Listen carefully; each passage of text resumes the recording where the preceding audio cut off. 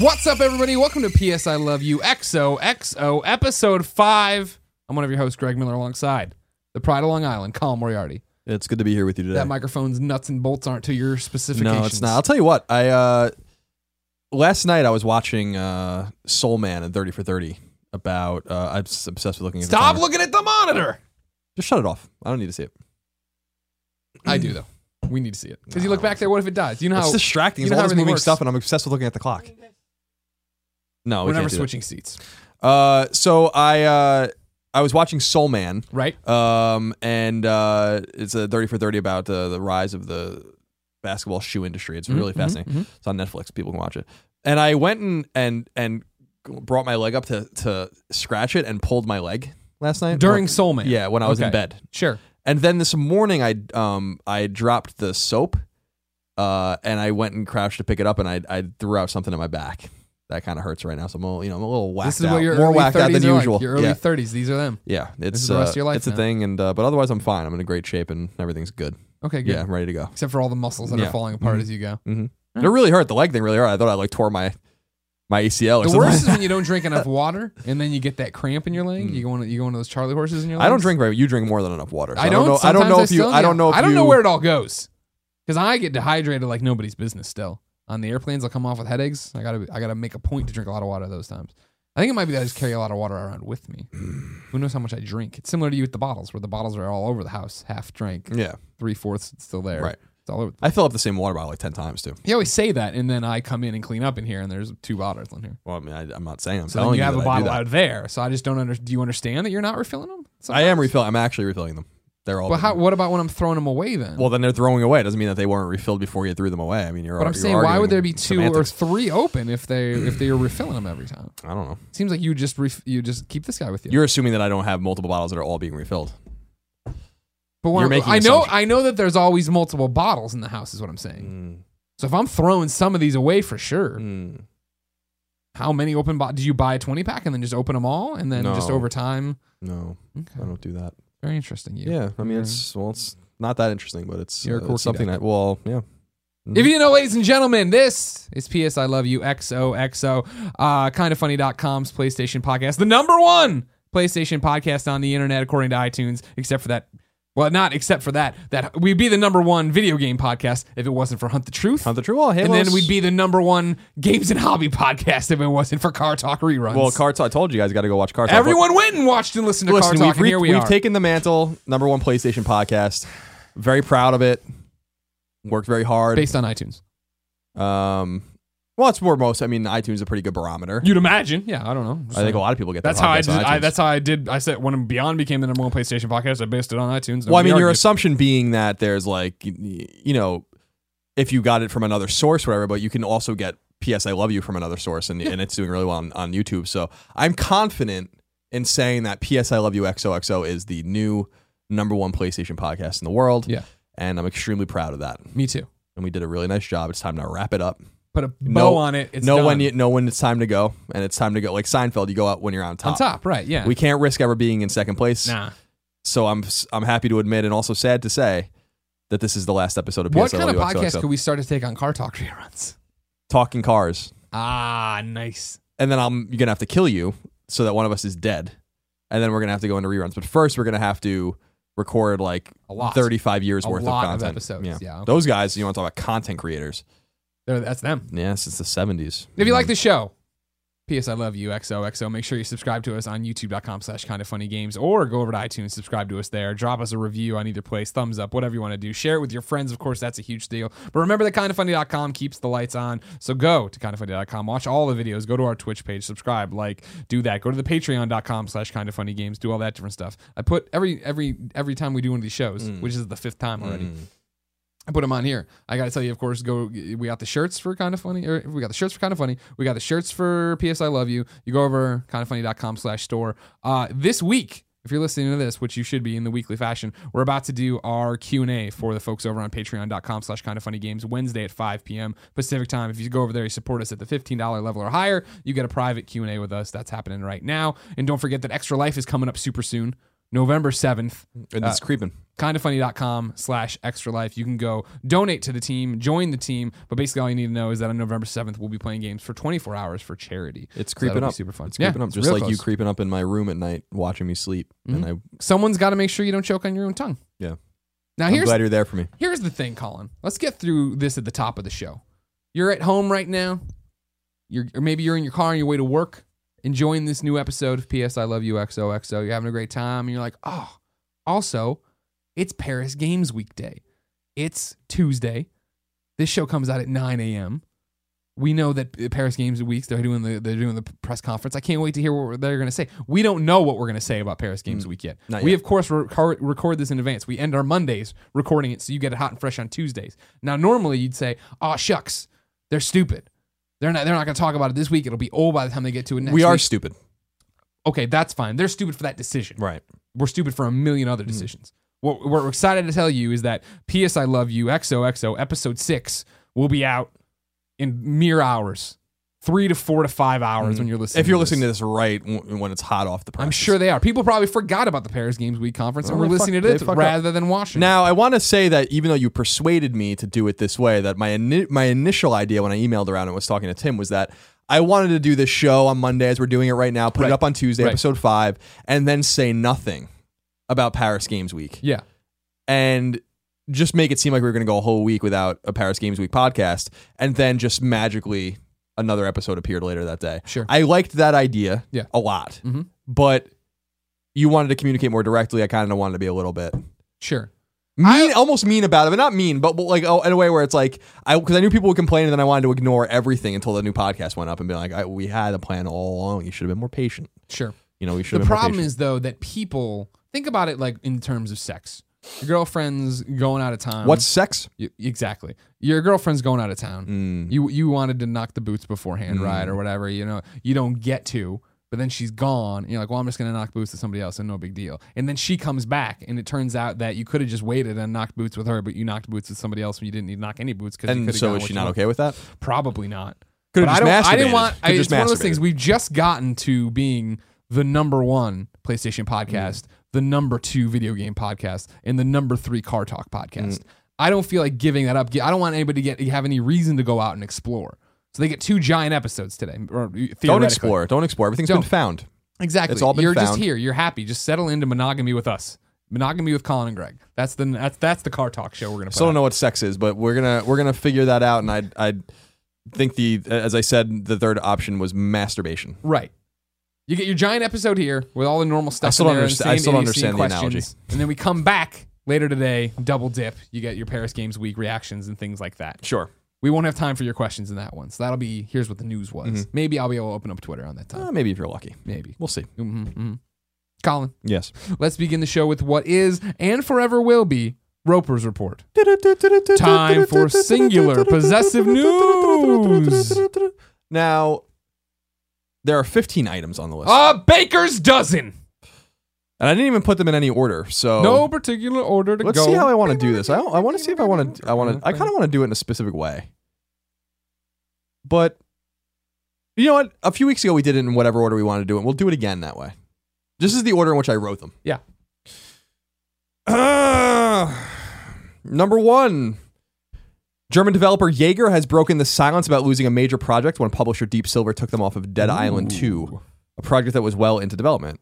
In a conversation with Games Industry International, Jaeger's managing director Timo Ullman said, quote, having a project canceled in such a late state is a catastrophic event on so many different levels. It really is the worst possible outcome. Everybody involved loses, end quote.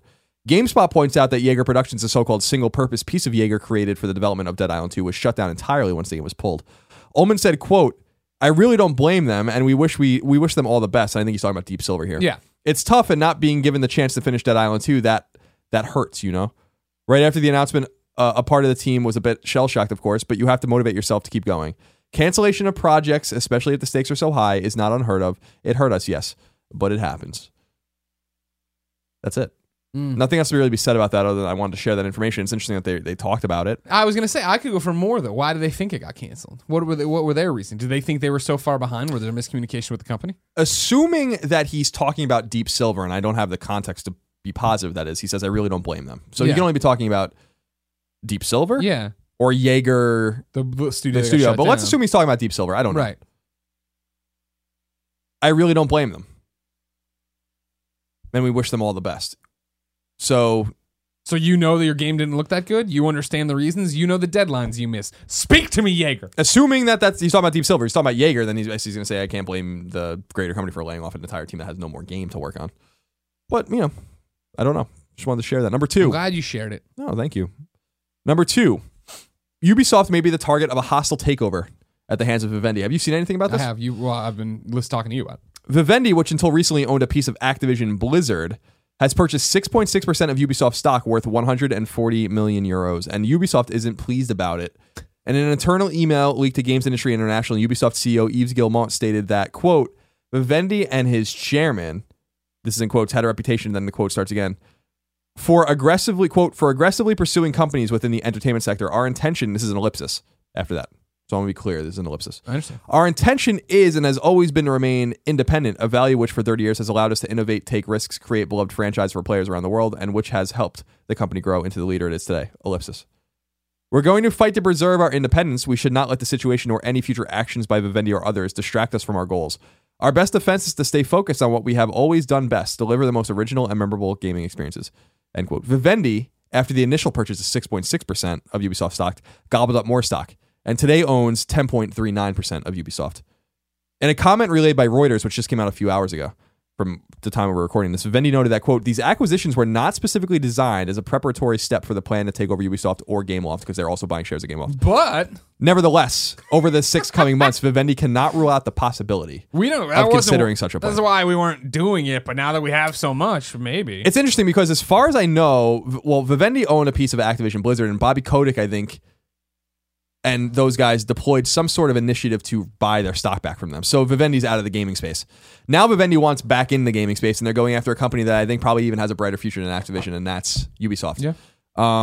And by a brighter future, I mean that I think Ubisoft is in a better position to have more properties that are going to do better in the next 5 to 10 years than Activision, which I think has a Call of Duty, which is plateauing. And I'm really interested to see if it's going to stall out and start going down. And then they have Skylanders, which has a lot of competition. And they have Destiny, which is huge. Yep. But they also released, they're releasing these kind of subpar Platinum games. They released Tony Hawk, so it's not all rosy for them. Plus, they're not going to be able to make their Marvel games anymore and all that kind of stuff. Their Spider-Man games. Hostile takeovers are a fact of business, and they're fascinating to me. Yves Guillemot has every reason to be scared, since if they are able to take over and have controlling stake of the board, then he's might be out. Yeah. So so he might be speaking from a place of personal kind of protecting himself and he wants to protect his company, power. his people, and like the network or the leadership team they've built. But that's an assumption. They only have 10% of the stock right now, which is a lot of stock. I mean, that gives them power. Yeah. Whether I'm interested in more. Where are they getting this stock from? Who are they like poaching and picking off? Because you're not going to go on the market and buy 10% of a company. You need to be able to identify people that own big shares of the company and start picking them off. And that seems to be lost. I've not read deeply about it, but I'm interested in like who is collaborating with them in order to like get more and more shares, and if it will go up and up, because it seemed like they were unswayed after they owned 6.6% of the stock as of the time Yves Guillemot released a statement, and then went on and bought 4% more of the stock, 3.8% more stock, and now own a tenth of the company. So scary. This is what happens when you're public. If you go watch the movie Batman Begins, there's a subplot of this where this happens. It teaches you a lot. I assume that's what they watched over at Vivendi before they went out and started doing this. Indeed. You didn't get the memo? That's one of the most fascinating stories I've heard in a long time. I'm interested to see where that goes. Yeah. Vivendi's like really trying to muscle their way in. Number 3. PlayStation 4 has already gotten a price drop in Japan and the US. Now it's also received a price drop in the UK and Australia. Sorry, Canada. GameSpot, Canada did get their price drop, even though I think the price went up. Exactly. But that's inflation. Yeah. GameSpot reports that the PS4 will now cost Australian dollars, $479.95 Australian dollars, down from $549.95 Australian dollars. So that's a savings of $70. Eurogamer, meanwhile, Eurogamer has confirmed that the PS4 in the UK will now cost £299, so £300. So go get them. Make sure you're checking the prices, double check. This is what I've been reading. I don't know if this is true at every retailer. Also, for other territories that do not speak English, Western Europe and South America, I don't know what's going on with your consoles. Sorry. Number 4. Square Enix has every intention of going back to its well of IP to revitalize and make new again old and forgotten franchises.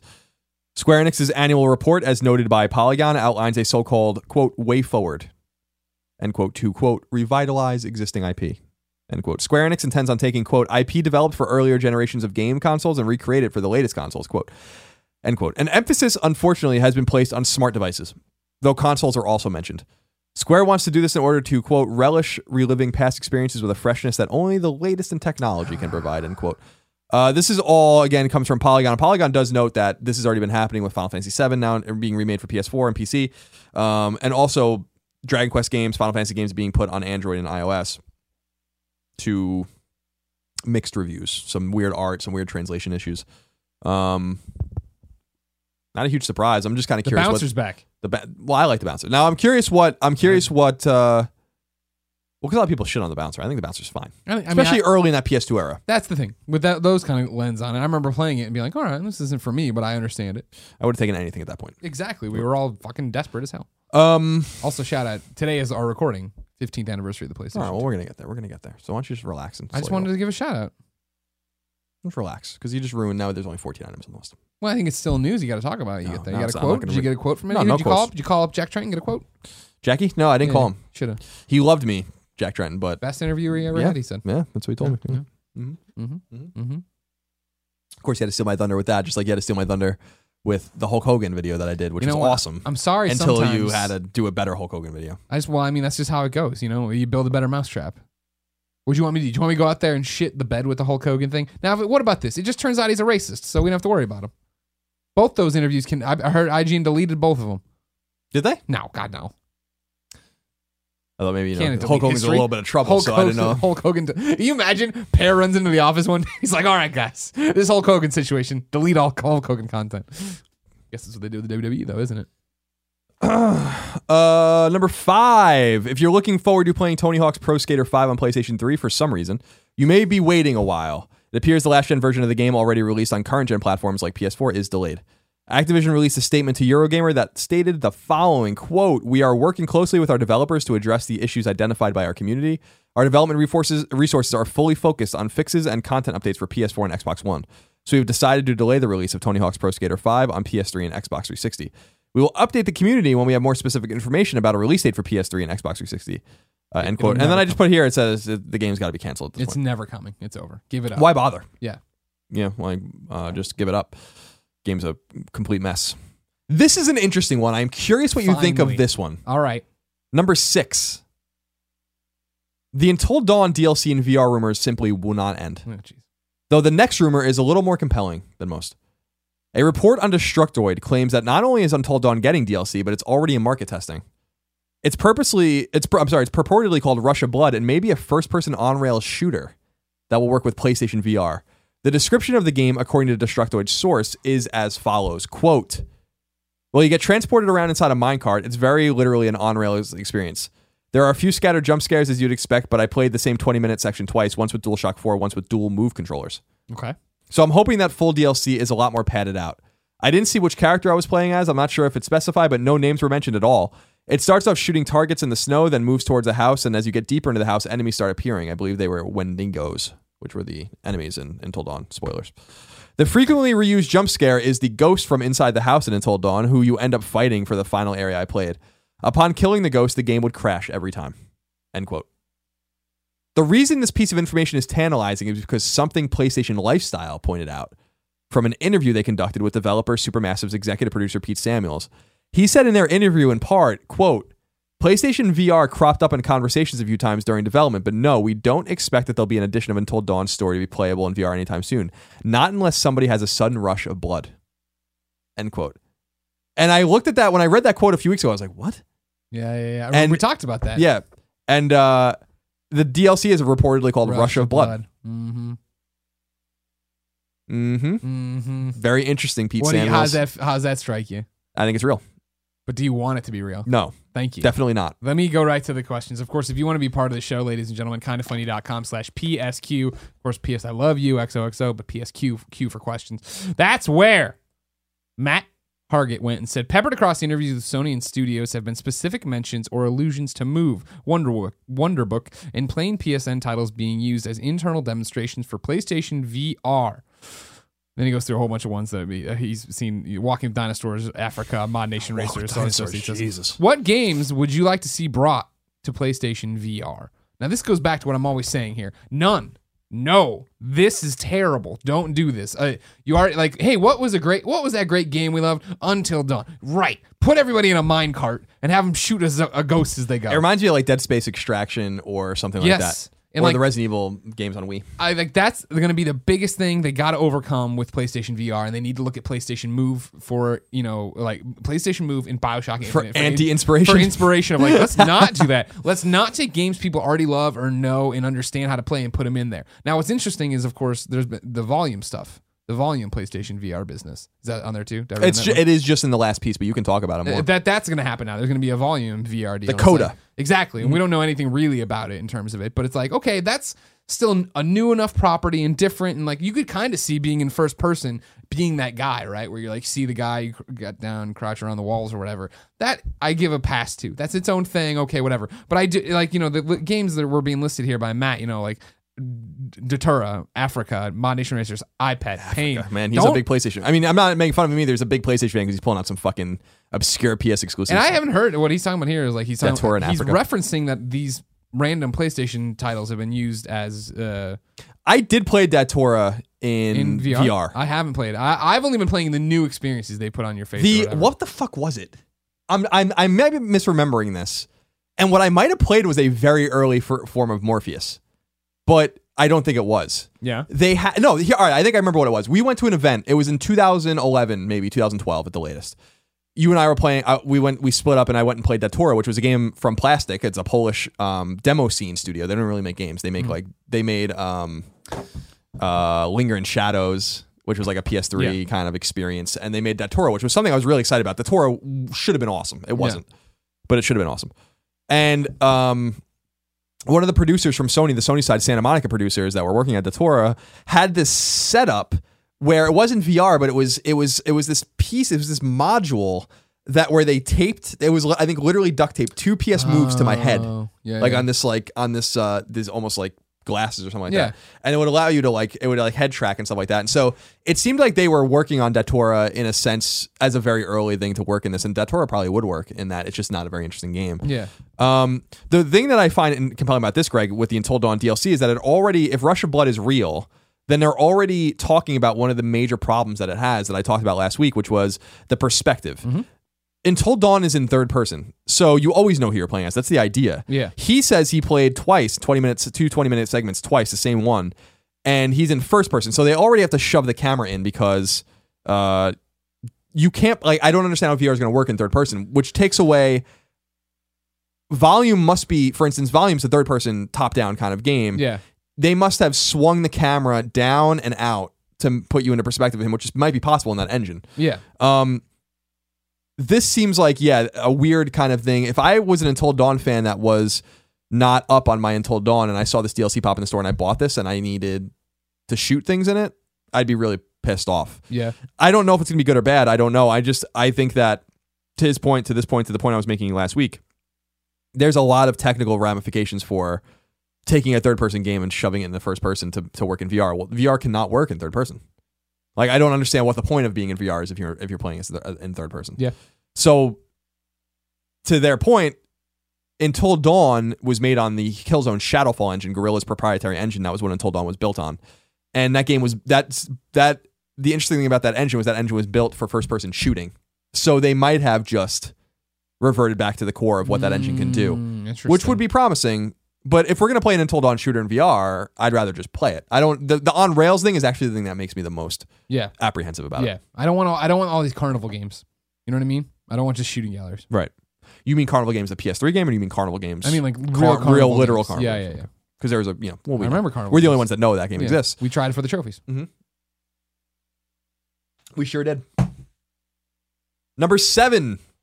Sony has released sorry, I'm going to start again because I'm having a fucking stroke. It's okay, don't worry. Number 7, Sony has released an at least partial list of developers and games that will appear at PlayStation Experience in December. Gotcha.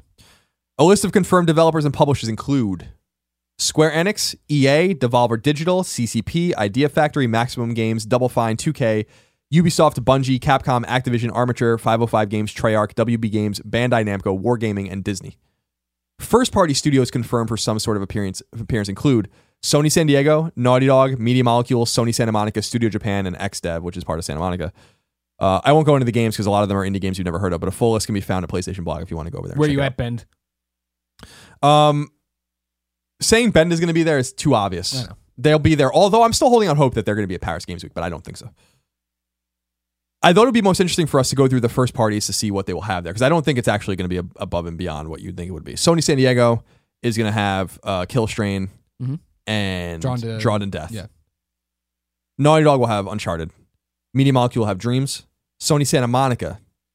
Now, what they XDev and Sony Santa Monica are put up separately. This was the major, what I looked at as a canary in the coal mine. Yeah.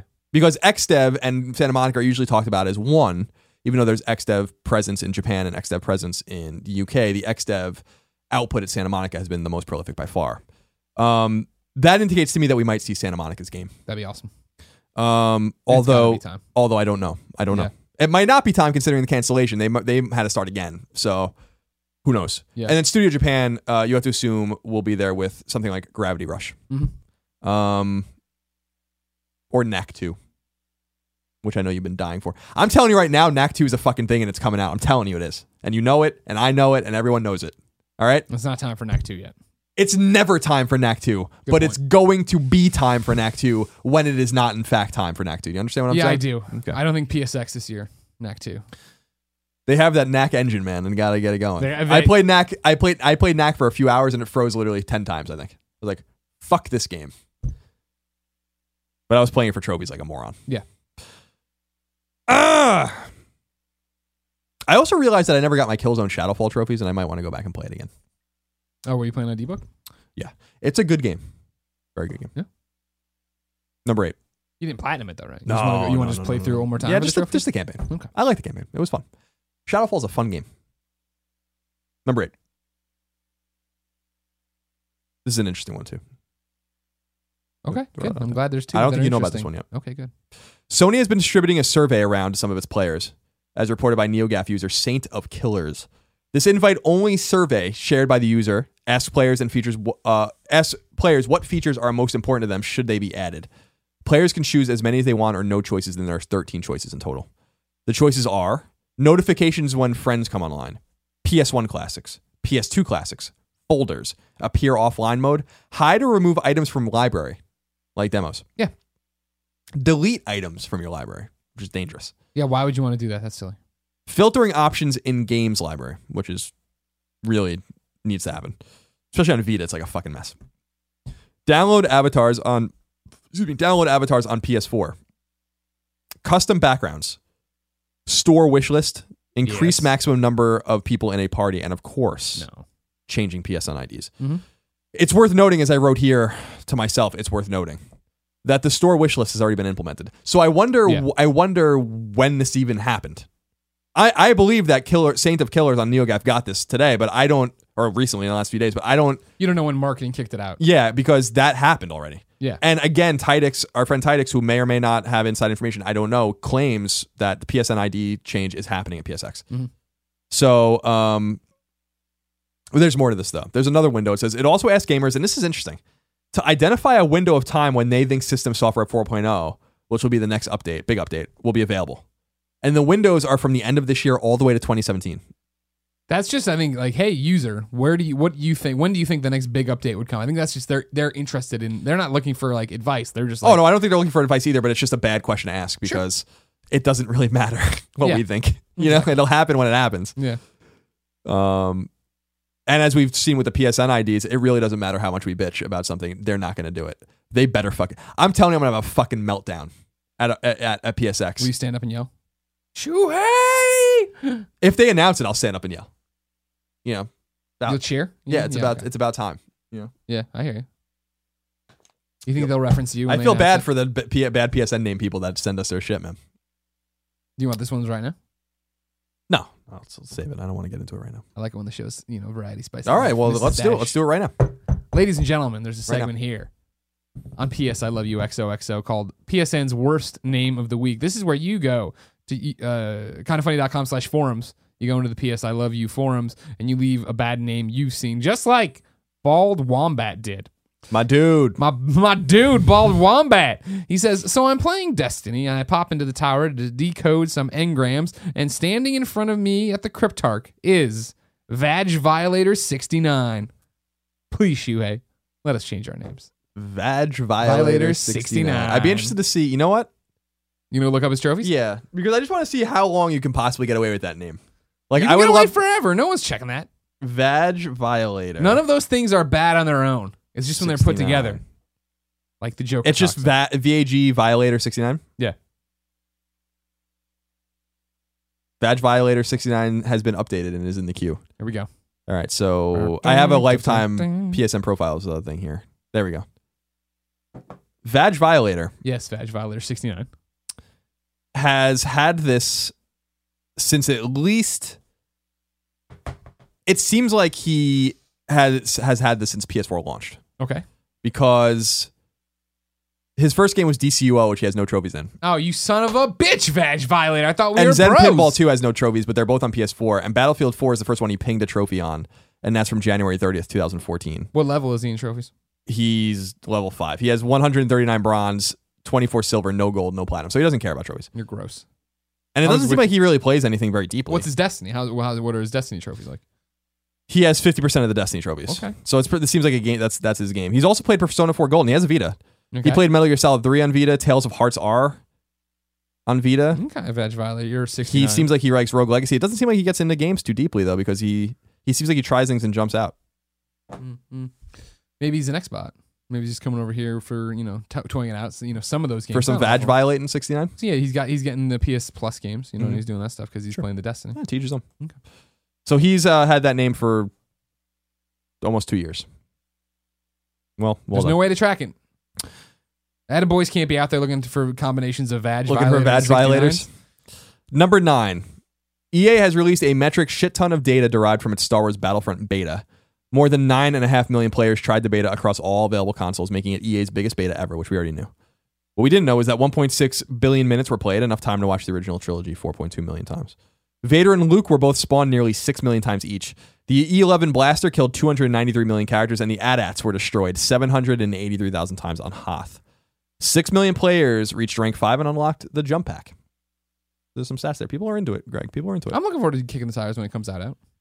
For the AT-AT. Well, kick something all right. Oh. Number 10. Good news. Fallout 4 has gone gold. And Bethesda has confirmed on Twitter that you will be able to preload the game on your PS4, giving you just a few days before the game comes out to get it all locked and loaded. And then parenthetically, I want you to know, in case you're curious, Just Cause 3 has also gone gold, well ahead of its December 1st launch. Didn't feel like it was worth its own item. I'm glad. I like that you piled them together. Roger Pocorny went over to kindoffunny.com/PSQ and left this one. Hey guys, this week a few games went gold. Fallout 4, Just Cause 3, Need for Speed. This is great and all. But my question is, does this mean anything anymore? Games nowadays, even those that went gold months before release and are technically finished, are rarely really done.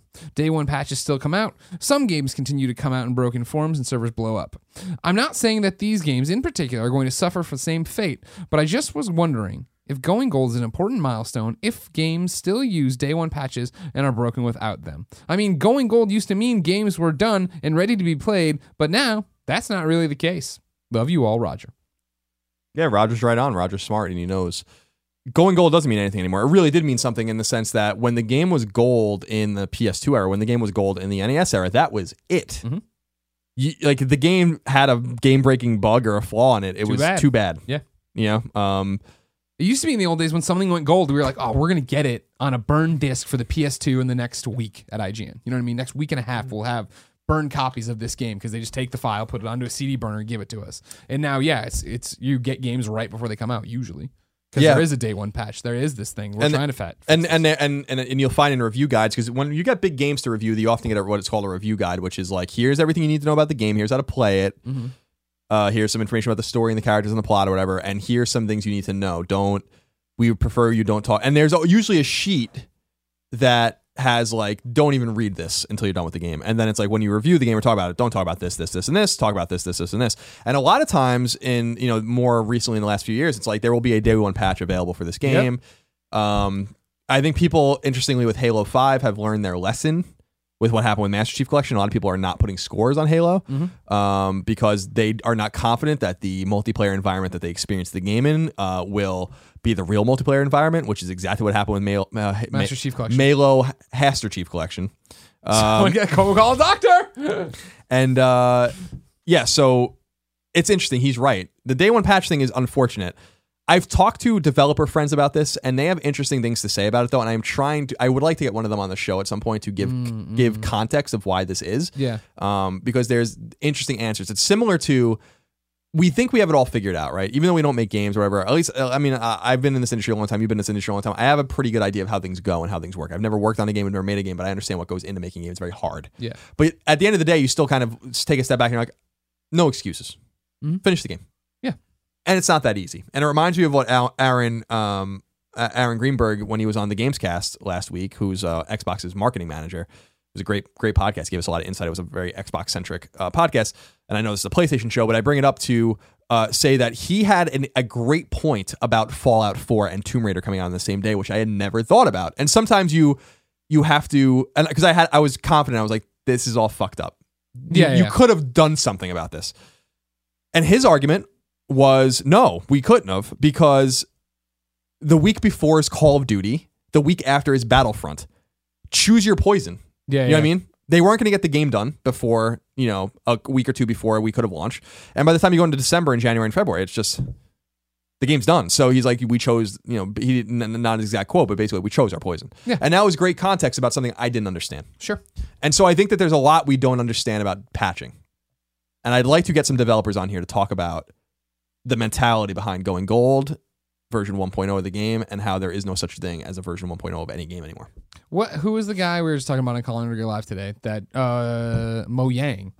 They just delayed their game, right? And one of the things 4 days before it's supposed to come out. And one of the things they cite though is patches and how complicated that all is, right? Because there is approvals, you have to get it through on consoles. Somebody has to do it, approve it. You have to charge money for that. So you figure, and printing the discs, getting it out, doing all that stuff. If you did, wait, put the disc out, whatever, you start printing the disc weeks later or whatever, maybe that does screw up the timeline of, now we found this and we're not going to be able to get a patch ready for day one. Right. To hit a day one patch, but there's a whole different lead up to. I'll be the first to admit it's more complicated than we often boil it down to. And I often boil it down that way. So I really would, to your point with Mojang, to our point with whoever, with what Aaron was saying and everything, like we need some more context. I'd like to get that context from both sides. Number 11. The development of Uncharted 4: Thief's End may have been as rocky as we sometimes think it's been. Oh.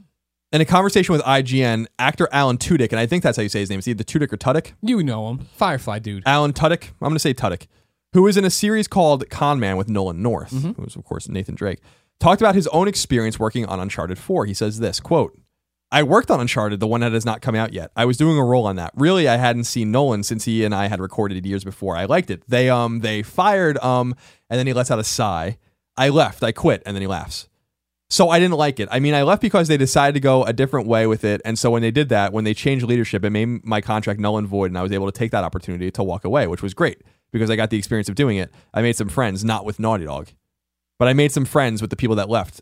Todd Stashwick was in it, was in that as well, who is in Con Man. And he did the same thing I did, which was, we're going to leave now. Y'all are making some weird changes. We're going to leave. Sorry, Nolan, we left you. We just walked away. We abandoned him. End quote. And he's, of course, being facetious at the end. Yeah. What do you make of this? There's so much I can't wait to hear the whole drama surrounding Uncharted 4. Yeah. And I don't know, Greg, if it's because it is just it's going to be so awesome, no doubt. Yeah. And it's such a big game from a big studio, one of the great studios in the history of gaming, that we just pay a lot of attention to it. Or if there's really there's something to There was the big thing with Amy. That was the one I think you dial it back to. And then from there, that has the ripples of it, right? But it seems like it even affected like the actors. Well, sure, but I mean that isn't surprising at all because like you know how close Todd and Amy were. Like they tweet to each other all the time. They're at brunch. They're taking photos. Like that one was obvious, and I think he's helping out with Star Wars. Don't quote me on that, but I think right. Yeah, so there's that some Star Wars familiar. connection between him and Amy too. And so like that goes, and then these somebody like Alan who comes on who is friends with these different people. He's in that same boat. I'd love to know. I'm more interested than ever in what the changes are. You know what I mean? What was Amy's story and what is Neil and Bruce's story? Because I've been saying from the get-go, but yeah, like we're ready for Sam, Troy's character, the brother, to be bad, right? When is he going to double cross Nate? When is he going to get mad at him? Because that was Todd's whole thing. When he was the voice in that trailer, he was playing the brother of Nathan Drake, and he does that, you left me in a hole to die, and da-da-da-da-da. And it's like, is that not at all what Sam's going to be anymore in Uncharted 4? Is it going to be that he is just riding along with Nate and they are brothers and they are happy-go-lucky? I can't wait to see that. If we get to the end of that game and Sam doesn't double-cross Drake at some point, I'm going to be blown away. I don't know what else to say. There's nothing. I mean, like we need to know. Like I say, like that.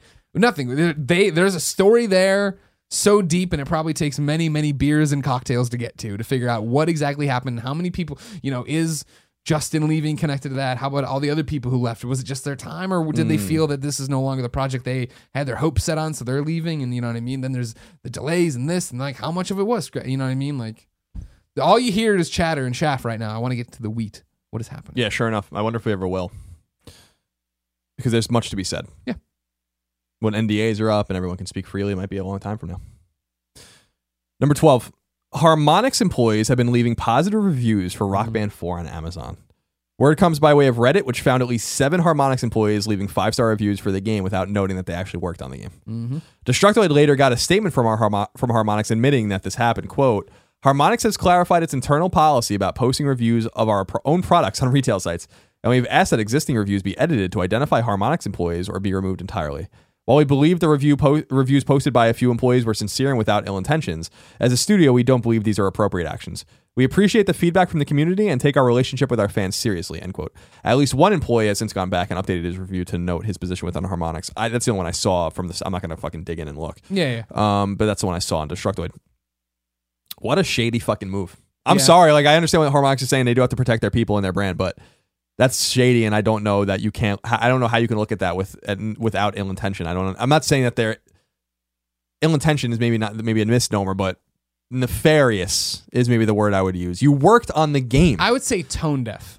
Tone deaf. You know what I mean? That you I feel like we're playing PTI now. Yes. My thing about it, right, is like it's the Amazon reviews, and I'm not here saying there's no sanctity to them, that they're all bullshit. I use them all the time. I use the aggregate. Yeah, me too. And I'll go and I'll read, like, what is it? You read the 4 stars and the 3 stars. Those are the people who are, like, the most honest, right? Not just, it was great, or it's fucking garbage. But, like, it's like, is that, I'm not, obviously in their shoes, if I was running a company, I would be very much like, yes, don't go in the game you worked and review it. You know what I mean? That's for the consumer to do. You've left that behind when you move over here to go be part of the team, to go make the game. But then in the same breath, like if they would have from the get-go been like, I worked on the game, you know what I mean? It's just a weird thing to add. It's like when Clements used to do reviews at IGN, and then like we never had at the beginning like a real policy on how long do you say in the review how long you played, where do you put all this information data? And Ryan would write like these comprehensive blog posts, and he would link them at the end of the reviews, right? And I was always like, it seems like is that like too much? Is that an overblown reaction to it? You know what I mean? I'm props to you for doing it. You know, you're awesome. But I was always like, I'm really busy. I'll say it in the review and I'll answer in the comments if I need to. You know what I mean? Like, this is the same thing of like a sliding scale of like, where is the responsibility here? And like, do we know the roles they were? I mean, were they just like people who work at Harmonix, or were they like developers of the game? And I don't know. Things? I don't know. It's a weird thing. And I mean, that's the whole, and yeah. It's weird all over. Should they have disclosed who they were? Of course they should. Am I looking for ethics in my Amazon reviews? Not really. I should be. Ethics in Amazon journalism? It's about ethics in Amazon journalism, hashtag. But I mean, not really, but it's because I already don't believe that exists. There are no gatekeepers. It's like when I... No, it's like Yelp. When I go on Yelp and there's like 5 reviews, I'm like, well... I'm sure 3 of you work there. You know what I mean? Like, can I trust you? I go for the one with a giant number that has like something to say. It also seems like everyone has 3.5 and 4 stars on there. It doesn't matter. Like Hard Water, I think, has like 3.5 stars or 4 stars. And I'm like, are you kidding? Yeah, the service does suck if you're not sitting at the bar. But the food, Woo! the drinks, Woo! that Pappy flight I had, Woo! on point. Don't do it. I love how some people don't know. First of all, it's funny how a lot of people, it's cute because, a lot of people know that they don't know what they know. A lot of people don't know liquor. And they watch this and they say, wow, look at Greg drinking out of the Black Label bottle, a clear liquid. I'm like, guys, that's a Scotch bottle. It wouldn't be vodka or gin. It's clearly water. Everyone can relax. Also, Greg's an alcoholic, so call. It took me a while. And get him to Betty Ford. It took me 40 minutes, I'll say, maybe even less than that, of drinking out of the cup to be like, what does this cup smell like? And I was like, this cup smells like dog food. I noticed this morning that the dry dog food cup had been it was no longer there because it had gotten buried, so it's been in there for like a month. And then I saw a cup on the rack, and I took that and put water, and I was like, this still smells like dog food. That's fucking disgusting. Keep your dog's food out of the sink. I didn't do it. Keep your food out of the sink, and your food. Keep your food out of the sink. Okay. Don't do it! Greg, you're going to die. Number 13. Charlie. Is it possible that a new, more powerful place that you like that? That was a great pregnant pause. A lot of people looked at their MP3 on that. If your MP3 dies all the time, sorry about that. We don't know what that's about yet. Is it possible that a new, more powerful PlayStation 4 will eventually come out? Yes. It's inevitable. Yes, it is. A more powerful PlayStation 4 you think is inevitable? Yeah. Why would you think that? Because why wouldn't it be? When has that ever happened? Every time. Never. It's never happened. Okay, give me the story. DualShockers translated an interview on Japanese site 4Gamer with PlayStation Senior Vice President Masayahu Ito on if it's possible that a PS4, quote, with improved performance, unquote, may ever launch. DualShockers says, quote, Ito-san immediately clarified that he has nothing specific to announce, but that the adoption of the x86 architecture made performance improvements in due time possible. Yet Ito-san continued, the real question is whether those improvements should be made or not. With the PS3 architecture and the cell, it was impossible to expand the machine beyond the capacity of the hard disk. On the other hand, with the PS4 adopting a conventional x86 architecture, it's easy to achieve flexible performance enhancements while using the same game assets. That's why providing a standard performance version of the PS4 and a high performance version of the console side by side is, according to Ito-san, an idea that might be considered. It's worth stressing on the fact that Ito-san was talking hypothetically, prompted by a specific question, so don't go taking this as confirmation of a PS4.1 is actually in the works. Every PlayStation firmware in the history of forever has system stability updates. All right, you're getting real. That's all this is. That's only happened to 3 of the PS3 Vita and PS4, but every firmware and PSP. A lot of firmwares you just. This is really interesting because I've talked about this with you in the past that I was surprised. Nintendo 64 was on to something, I think, with the expansion pack. I think they were. I don't think it's an ideal situation because you needed the expansion pack to play Majora's Mask. Sure. This isn't talking about that, at least from what I can tell. This is saying that you will be able to play any PS4 game on either of the consoles, but that using the same assets, but that it will look better or run quicker or smoother on an enhanced PS4, PS4.1 as they call it. And that's never happened. And I think that that's a really interesting idea. And when PS4 was announced and stuff, I did, not being a very technical person, still was a little bit confused that there's no expansion possibilities on the console itself, that there's no way to put in more, like, something very consumer friendly that you're not opening this machine, but something you shove into the PS4 that gives it more RAM or whatever. And I was shocked by that because I was like, that's a good way to make money, and it also future proofs your console. But what they're saying is that hypothetically, according to Ito-san, this might be a thing that they can do now. The cell was this locked, closed thing, and the x86 architecture can be scaled. And so, much like a PC, we'll be able to play Fallout 4 at the minimum levels and the Fallout 4 at the maximum levels, but it's the same game. Yeah. With the same assets, running the same disk, all of that kind of stuff, running the same data. I think it's a fascinating idea. I think it would be an interesting thing to pull out of your hat in 2019. 2018, maybe. Sure. But I mean, by then, aren't we already starting to look to PS5? We're already starting to think about the next thing. It's like at the end of the life cycle, if they would have put out a PS3.1 that was like, it runs your PS3 games better and da-da-da-da, I'd be like, cool, but I know you're about to put out a new console that I won't be able to play those games on this thing, and I don't care what this looks like. I think the argument might be that the scaling will allow this to happen easier, and that there might not be. I mean, I don't want to say there's nowhere to go from here. There's definitely. I mean, look at a PC game; they're way prettier than PS4 games. Yeah.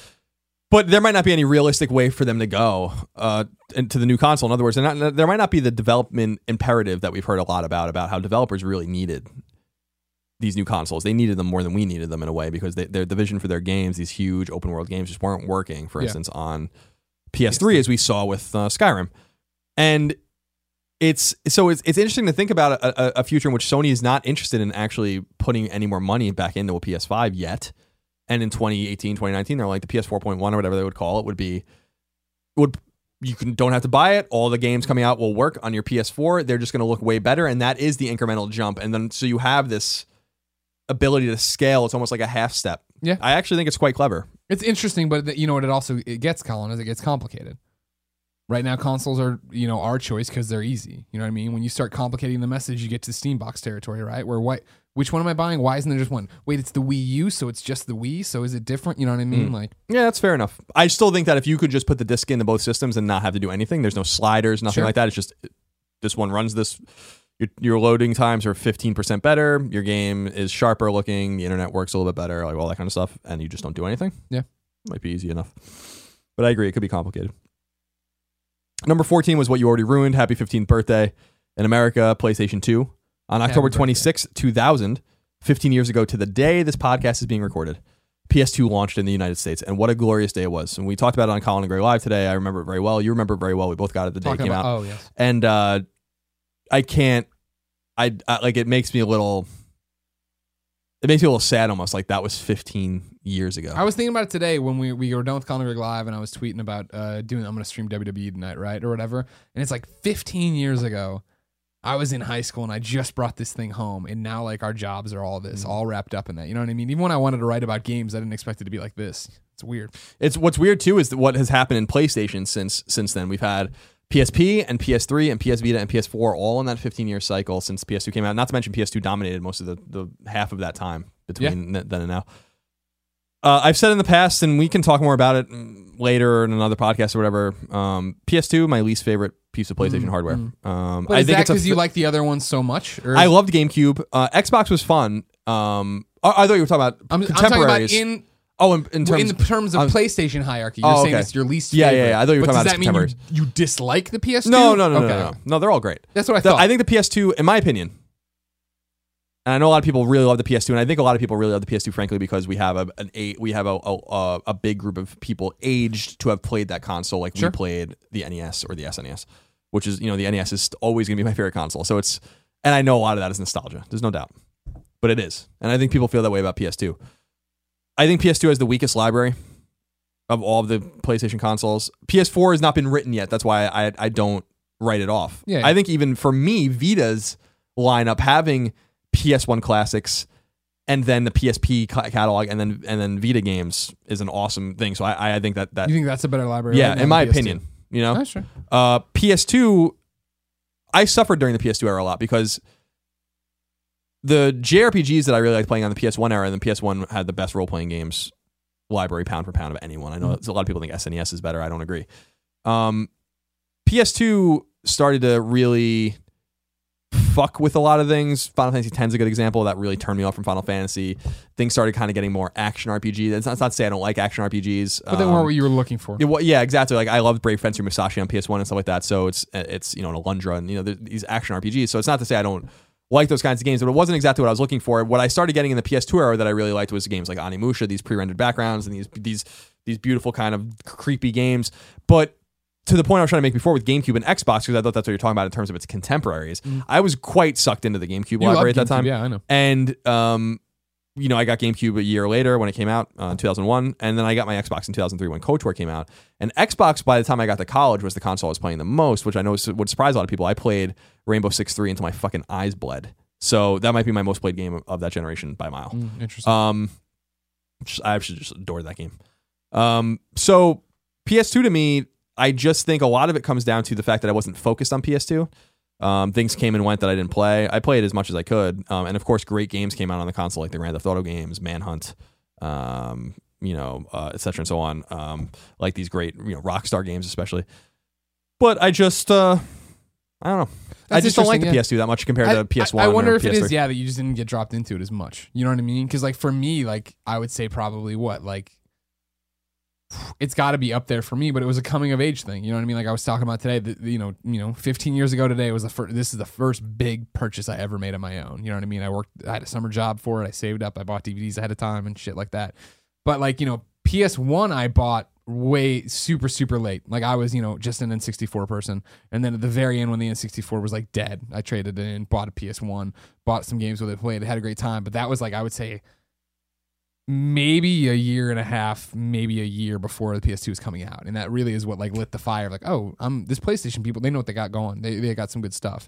And so PS2 is the one where I bought, and that was my system. And I went to college, in that same year. So I bought it, 2000, graduated in 01, went to Mizzou. And you came there, and that still, it was rare to find people with PS2s. So like I had people over all the time. We were playing Grand Theft Auto and tossing the controller around, Metal Gear, all these different things. And I think for me, it's that library speaks to me because it had so many games that I loved, right? With Metal Gear, with like you're saying, with all the Rockstar stuff, wrestling. I mean, when fucking SmackDown Just Bring It came out, like our college dorm room floor, that's all we played. And like that was such a huge deal.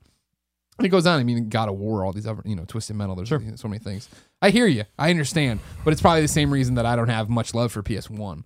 Just in the fact of like I had it and I played Metal Gear on it and I played other stuff, you know what I mean? Like there's PS1 to me is a very, very, very special console. Up there, NES, SNES, PS1, PS3 are probably like the pantheon of I think PS3 is like extraordinarily good too. Criminally underrated console that people finally came around to when it was a little late. We don't really need you anymore. Where were you? Where were you Johnny when Come Latelys? Where were you when Haze came out? Where were you when Super Rub-a-Dub was the thing to play? Sir. When you're trying to convince yourself you didn't need Rumble, you loved 6-axis. I'll never. I've told this before, but I'll just never forget those early controllers, how bad they were, and how I just destroyed a controller. What is this? Is this just a shell? Is there anything inside it? When I was playing Heavenly Sword at IGN, I destroyed a 6-axis controller. Yeah. By like I died or something, and I just slammed my controller, and it was done. It was done. Good times. 15, and finally some new game announcements, release dates, and more. As we always end the Ropers Report with. Multiplayer, physics-based tower building game Tricky Towers will be coming to PlayStation 4. Our friend Mike Bithel's game, as we mentioned, Volume, is coming to PlayStation VR in the form of an expansion called Coda. We don't know what the nature of that is. Still waiting for the Vita version. I wrote in all capital letters. Still waiting. Still waiting for the Vita version. You know who else we've been letting off the hook I was thinking about today in the shower? Supergiant. Where the fuck is Bastion on Vita? Getting tired of these fucking clowns. Those clowns, Greg Kasavin and Mike Bithell. Side-scroller Super Rude Bear is coming to PlayStation 4. Music game Super Beat Sonic is coming to Vita on November 10th. Helldivers' new expansion Democracy Strikes Back is now live. Game of Thrones Episode 6, The Ice Dragon, is launching on November 17th on PS3 and PS4. God, that still hasn't ended? And publisher Idea Factory revealed that Mega Dimension Neptunia 7 on PS4 and Trillion God of Destruction on Vita, along with an unannounced game, will be at PSX. So that's basically all the news for this episode. Nice. Now, Colin, we've been doing this episode. It's the pre-Paris Games Week episode. We're trying to catch you up on everything that's happening before we jump Paris into Games that. Week. Very excited. I'm excited. Me too. I'm very excited about it. Now, do you think it's going to pay off, or do you think we're going to be let down? I think it's going to pay off. Okay. Shuhei told us on episode 2 of PS I Love You XOXO that treat it like it's a Gamescom press conference. So the Gamescom press conferences are good. A lot of games are announced at those. Okay. Good point. I think Quantic, we'll know. People are not going to be able to listen to this until after it already happened, but Quantic Dreams game's got to be there, right? You have to assume it's got to be there. You hope it's there. It's got to be there. Yeah. And then what a lost opportunity. Yeah. They've been quiet for a long time. Yeah. But before we look to the future in Paris Games Week, let's look to the present. If I wanted to know what came out this week to the mom and grop shops, where do I go? The upcoming list of PlayStation 3, PlayStation 4, PlayStation Vita, and PSP software. Wow. At first I thought you were just fucking up the title, but you're telling me that's the kind of games we got this week. Coming to PlayStation consoles by whoever the hell. Kind of funny co-founders. Yeah. The following games will be available on, well, you'll find out on digital services at least. Number 1, Alien Isolation, the collection, comes to PS4 digitally. It says contains the full game and 7 packs of additional content. Discover the true meaning of fear in Alien Isolation, a survival horror set in an atmosphere of constant dread and mortal danger. You gonna play it?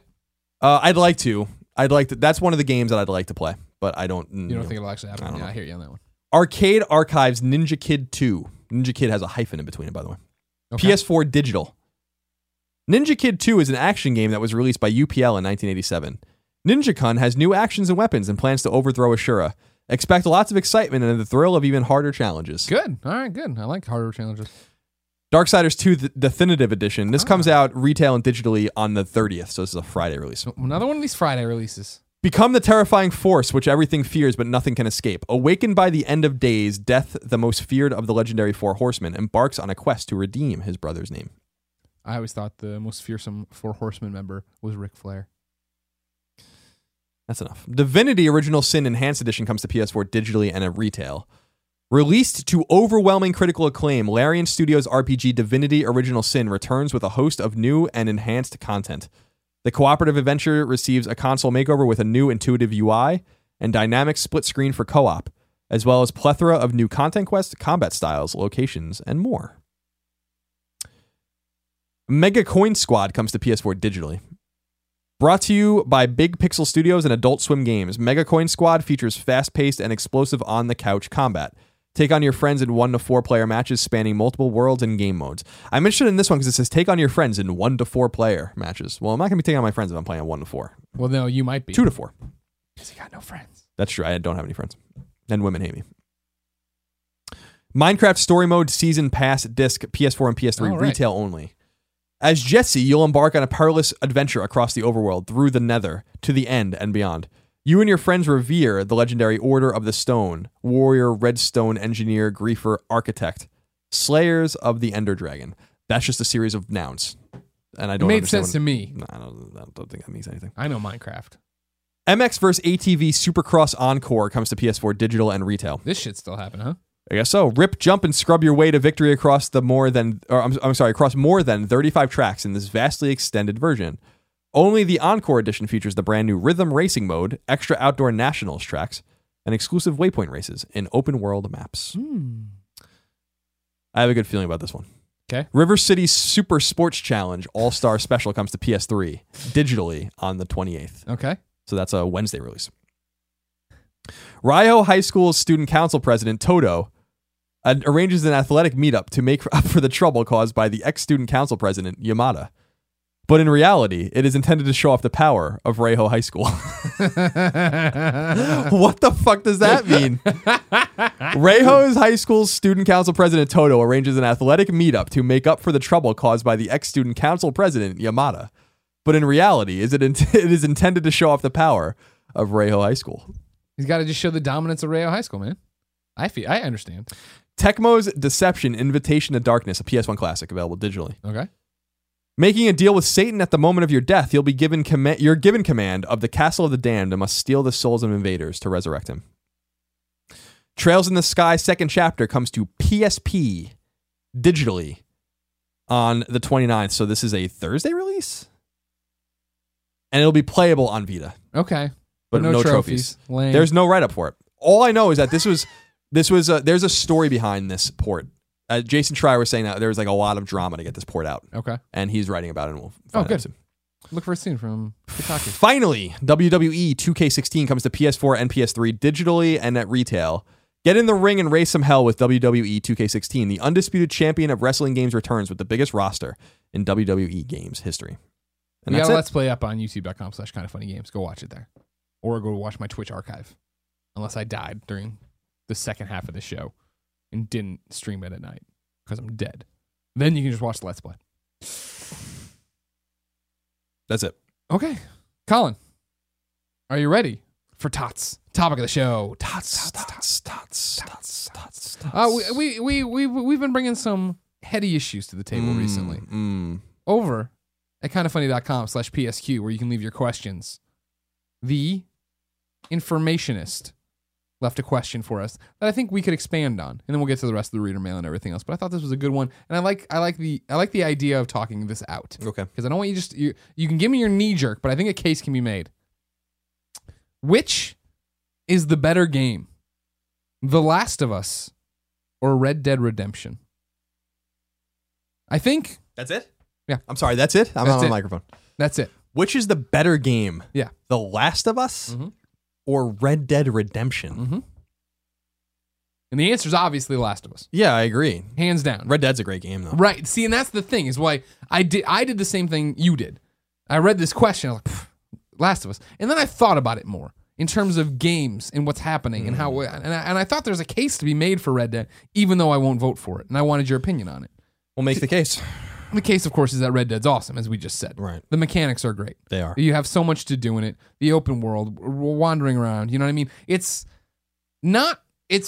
interesting comparing it to The Last of Us, right? And the fact that Last of Us is linear narrative. This is where we're going. This is what we're doing, right?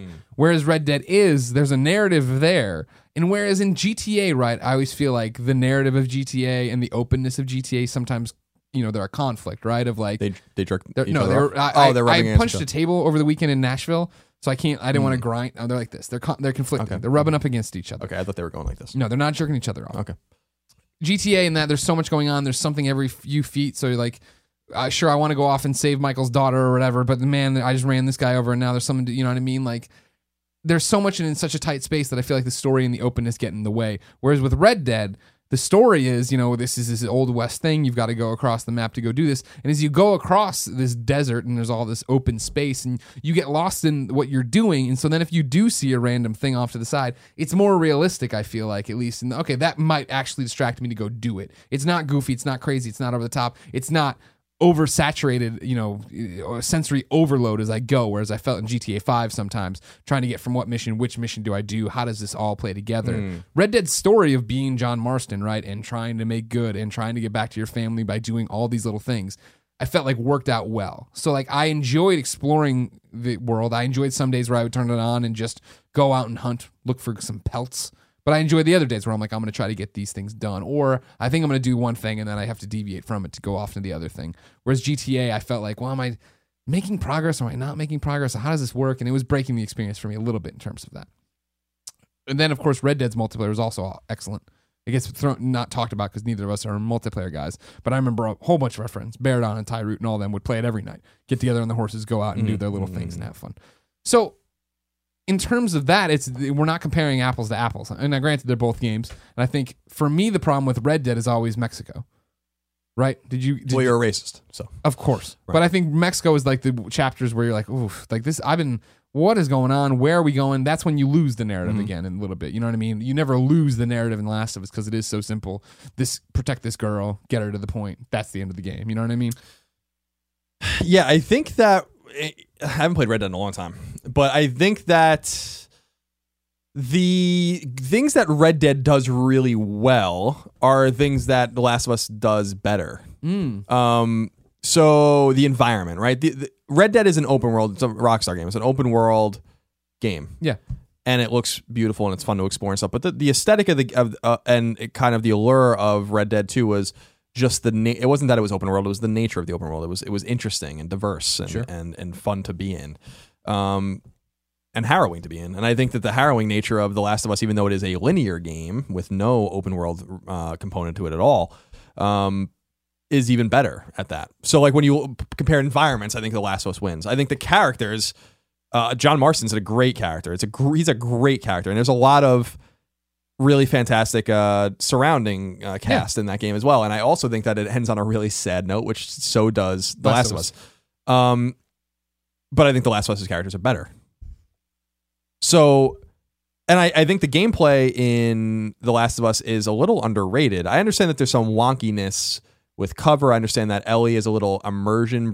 She breaks the immersion because she runs in front of people and stuff like that. But as we've talked about in the past, do you want to just have this 20-minute plan you've been conducting blown up because you cannot control this AI character? Yeah. Like, you have to kind of get over that. That's a design. That's an intentional design thing, and I think that they made the right choice on that. I think the combat in Red Dead was a huge step in the right direction from Grand Theft Auto 4, which is really rough to play when you're not in a car. And then they perfected that even more with Grand Theft Auto 5. But I think the gameplay is better than The Last of Us. So I think just because The Last of Us is better than a game and The Last of Us is better than almost any game doesn't mean that other great games aren't great too. Sure. I think that the Red Dead's a fantastic game, and I'm excited to see the sequel, where really it's the third game in the series, Red Dead Revolver being the first one. But and I'll play it, and I'm sure it's gonna be great. I'm sure they're working on it down probably in San Diego. Of course, they better be. God damn it, everybody wants another one. But I don't think it holds a candle to The Last of Us in terms of what The Last of Us does best. But they're different games. And see, that's the problem, is because the environments. Sure, I think the environments are more interesting than The Last of Us, but I think that's kind of like it's open world, right? Like that's the problem. It's different. Like, it's very different. Exactly. There's so many different things happening there. I guess the one thing the Red Dead has going for it a little bit is the fact that as John Marston, and this is one of those things I think I can get through without spoiling the end of The Last of Us, right? That I found to be the craziest. The ending of The Last of Us, right? I always talk about the fact that like I'm waiting for the button prompts to pop up, right? Of like for me to make my choice, and it turns out I can't. I'm playing Neil and Bruce's story. This is they're telling me something. You know what I mean? There's no at the end. Now the path splits and you get to choose what you want to do, right? So like you're on this ride of what's going to happen and who Joel and Ellie are. That's a story they're telling you. Whereas with like I always talk about it with Red Dead, there's this one moment where you're running. I don't know if you did the side mission where you're running the mission where you have to. This guy's asking you for flowers for his wife or whatever. You know what I mean? He's in love with his wife. You ran into him. It's just a stupid side quest. You eventually get him. Give him to him. He's like, oh, thanks. And you like walk into his house and he gives him to him. And he has a mummified corpse of his wife there. And he puts him down. He's just like completely bonkers, right? And he's just like, and it's like, it's not scary and it's not funny. It's sad. You know what I mean? At least for me, this is all me reading into the situation, right? So I go in there. He talks to her. He thanks me. I get the money or the XP or whatever the hell you get for, I don't even remember in Red Dead missions anymore. Probably both those things. And I'm like, all right, great. And I walked back out. And I'll never forget this. I walked back out and then I spun the camera and like it was like, you know, beautiful and sunny and like you can hear the birds flying and stuff. And I just went, and I brought up my wheel and I put on my little bandana and I walked back in the house and I blew the guy away. And it wasn't the GTA, I'm going to shoot this guy and see what happens, da-da-da. This was like a mercy kill of like, this guy is done. You know what I mean? Like I have to put this guy down. He's gone. And that is one of those moments that's always stuck with me. And it's not sticking with me because I was told it, right? Like that was me in the open world, make my own consequences. I put on the bandana, if you don't remember, so that I don't get notorious points or whatever. I don't go in the bad section. I wanted to keep being a good guy.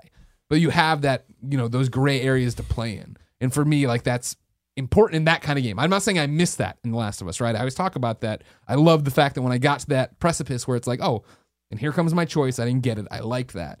But that's something special that Red Dead gets to do that, you know, like we're talking about or the differences in what they can and can't do, right? That the Last of Us can't do. Yeah, I think what I think you bring up about Red Dead just generally, which I think is interesting, is that it's just a great game. Mm-hmm. You know, that's a game I would love for them to re-release. I'm surprised they haven't. Yeah. But well, it's GTA. It's Rockstar. Yeah, and they don't have there's no financial imperative for them to do it. Certainly the game sold really well and the studio's heads down. And I also think if they release it now, it just eats into getting ready for the next Red Dead. Yeah, and it also like tips their hand a little bit. Right. See, I'm excited for a new Red Dead. The same reason I'm excited for the new Fallout, right? Of just going out there, making my choices. What am I going to find out in this place? You know what I mean? And not that I wasn't excited for that, but there's a difference between, I think, for me at least, right? Discovery versus exploring, where I'm discovering all the stuff in the open world and quests and locations. And Last of Us, it was like, what is happening with this Ishmael story? You know what I mean? I'm going to explore every corner. I'm going to get every bandage. I'm going to get every bottle and rag and everything else I need to make this awesome thing. Yeah, well, Last of Us is great too. Last of Us is amazing. Just two great games. Recommend them both. I don't know that you're right in the sense that it's hard to compare and contrast them, but I think The Last of Us wins. I agree. And that's the whole thing. But it's like, for me, it was that thing of like, and I'm like, wait, well, that's it's a conversation worth having. Yeah. They're very thought-provoking, yeah. All right. Well, thank you. The Informationist. I always think I'm going to screw that name up because it's a weird name. It is a weird name. It is a weird name. Colin, let's do reader mail. Okay. Mail call. Maelstrom. Male pattern baldness. Mail order bride. Mailman.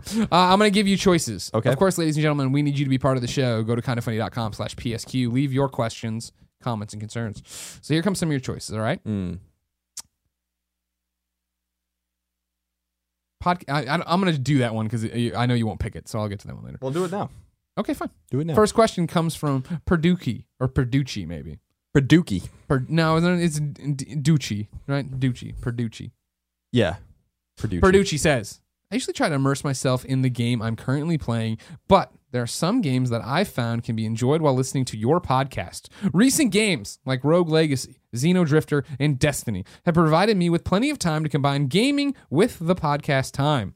Are there any games that you like to play while listening to a show or podcast, or give you a chance to talk on the phone, chat with your friends or parents or so on and such?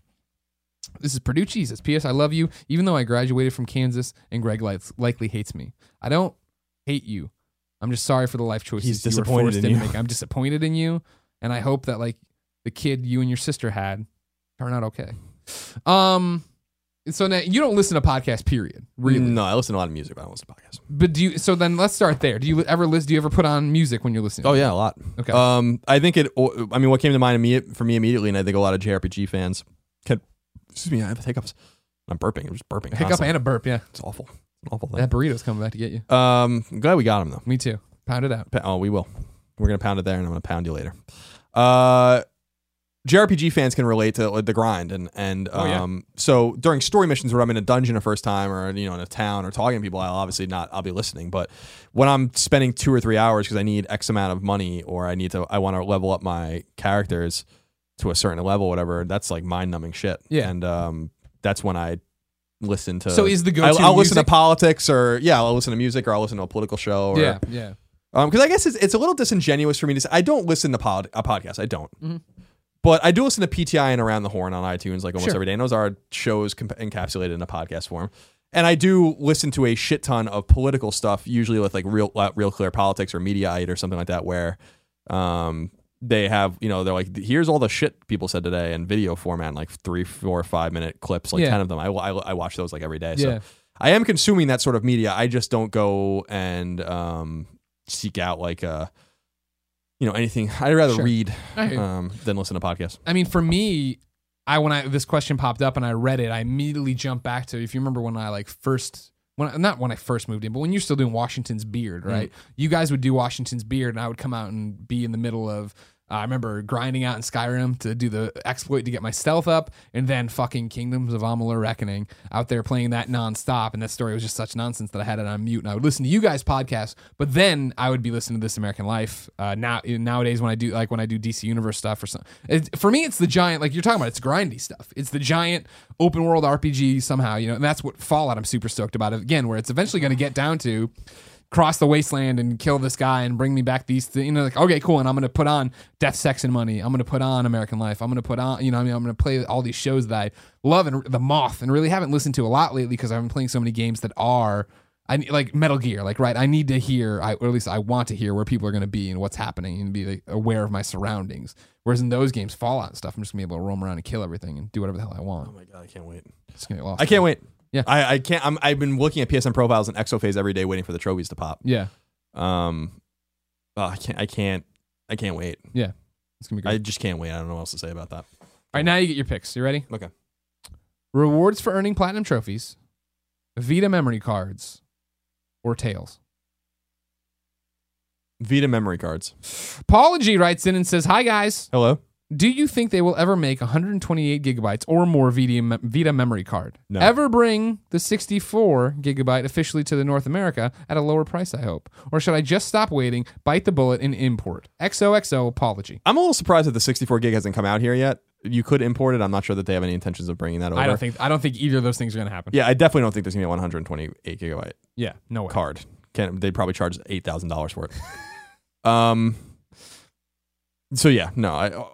Apology sends a lot of questions in though, so I feel bad that the other two were cut off. So let's talk about Tails real quick, especially because you're a Tails expert as well. Yes, I am. Thank you very much.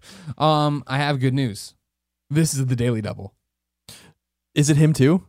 No. Oh, I was going to say. No. It's two Tails questions. There's two Tails questions here. Spec Tech says, "Hey, Colin and Greg. My question kind of goes along with Colin's future thoughts on Tales of Hysteria. How similar do you think the stories in Tales games are? When this point was brought up in the past, I started thinking about it more, and I kind of find it true." He's asking you how similar are the stories. They're pretty similar. Yeah. JRPG tropes are almost unescapable in Japanese role-playing games. So you're going to have the hero and, like a very archetypical story, for instance, the young man, maybe he has amnesia. Yeah, of course he has amnesia. He meets a cute girl who can actually hold her own. She's from a village. Maybe the village needs help. Then the apocalypse is coming and you have to save everyone else. And suddenly you meet a mysterious man and is he your friend or foe? Yeah, and like he joins your party eventually, and like Vincent in Final Fantasy VII. So yeah, I mean, Tales games are all made by the same people, so I think that there's just a lot of inspiration for them. I'd like for some of the games to be different. I think that Exilia's story in particular was a little bit different, and the fact that you had like two different playable characters, I thought was pretty cool with like two different arcs through the game. but that was probably hard, and they didn't do that again. Zestiria is a different kind of game because it's very open.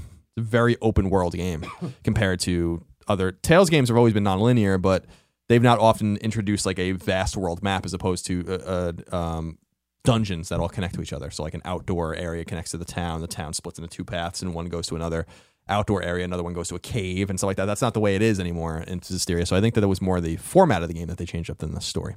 But to answer the question for people that have not played them, because I get this question a lot, the Tales games are not interconnected. Right, you story-wise. So you can jump into any one right? of them. As long as you're not playing a direct sequel of Tales of Destiny 2 or Exilia 2, I mean, you're going to be fine. Those games are connected, obviously. Okay. And then your Daily Double. Your next piece of Tales comes from Nixon's Paranoia. Hey, guys. First, loving this podcast so far. Thank My you. question is more for Colin. I know you're a huge fan of Tales games. Well, not as big as Greg. I know, I'm the Tales expert. First, what is your favorite Tales game? Destiny. Why? Well, it was my first one, but I also think it was still one that had that cute chibi style. It was more focused on gameplay, the arts, I think, and the that kind of, one of the hallmarks of the Tales series is the fighting mechanics. And I think that it was pretty pure at that point still. I think it got a little complicated later on when we entered a 3D kind of field. I think the characters are the best. I love Stan. I think he's a great character. The music's fantastic. I think it's a fucking super moody game. Tales of Destiny is like by far my favorite game. Okay. And so that's also like one of my favorite games of all time. Really? Yeah. I know that. Nixon's Paranoia continues and says, my favorite is Vesperia, which unfortunately was never localized for the West for PS3. Yeah, that was weird that they did that. Do you think that there's any chance of a PS4 remaster of that game since Bandai Namco has been releasing, releasing previous Tales games on new systems lately? Symphonia PS3, PC, Abyss 3DS, etc. P.S. I kinda heart you, XOXO. It's possible. I was surprised if Vesperia never saw the light of day out here. It was on Xbox 360, which was weird, and that was another one of Microsoft's moves to try to get people to buy an Xbox 360 in Japan. Yeah. It failed so badly over there, presumably that they actually did port it to PS3. But would I be surprised if they did that? Yes and no. I'm surprised that they haven't gone back even to Symphonia and Destiny and Legendia and all of those and just put them on a disc and release them with trophies. But it might not be worth their while to do that. Vesperia is a huge gaping hole though in a lot of people's Tales arc because of the weirdness of the consoles it was on. Gray Fox wrote into kindafunny.com/PSQ. That's right. Go to that link. Go to our forums, register, and leave us questions for the show. And Gray Fox says, greetings, Colin and Greg. Hello. I like to think of Bethesda as the Kinda Funny of game developers. They produce amazing content and subscribe to the garbage truck on fire business model. I love their games, but they are buggy as shit, especially on consoles. Do you think Fallout 4 will continue this trend? And do you think it's fair that Bethesda gets so much of a free pass as it does? P.S. I love Portillo's. You guys are all right, I guess. I don't think they get a free pass. I think that and I don't know if you agree, but I believe that their free pass went out the window with Skyrim on PS3 especially. And do I think that their game... So there's multiple questions here. Will Fallout 4 be as buggy as old Fallout games? No. It won't. Will it be buggy? Yes. Will there be weird things involved in it? Yes. Do I think that they get a free pass? No. Do I think their games are way more complicated than most games? Yes. And I think that's where the free pass mentality comes in.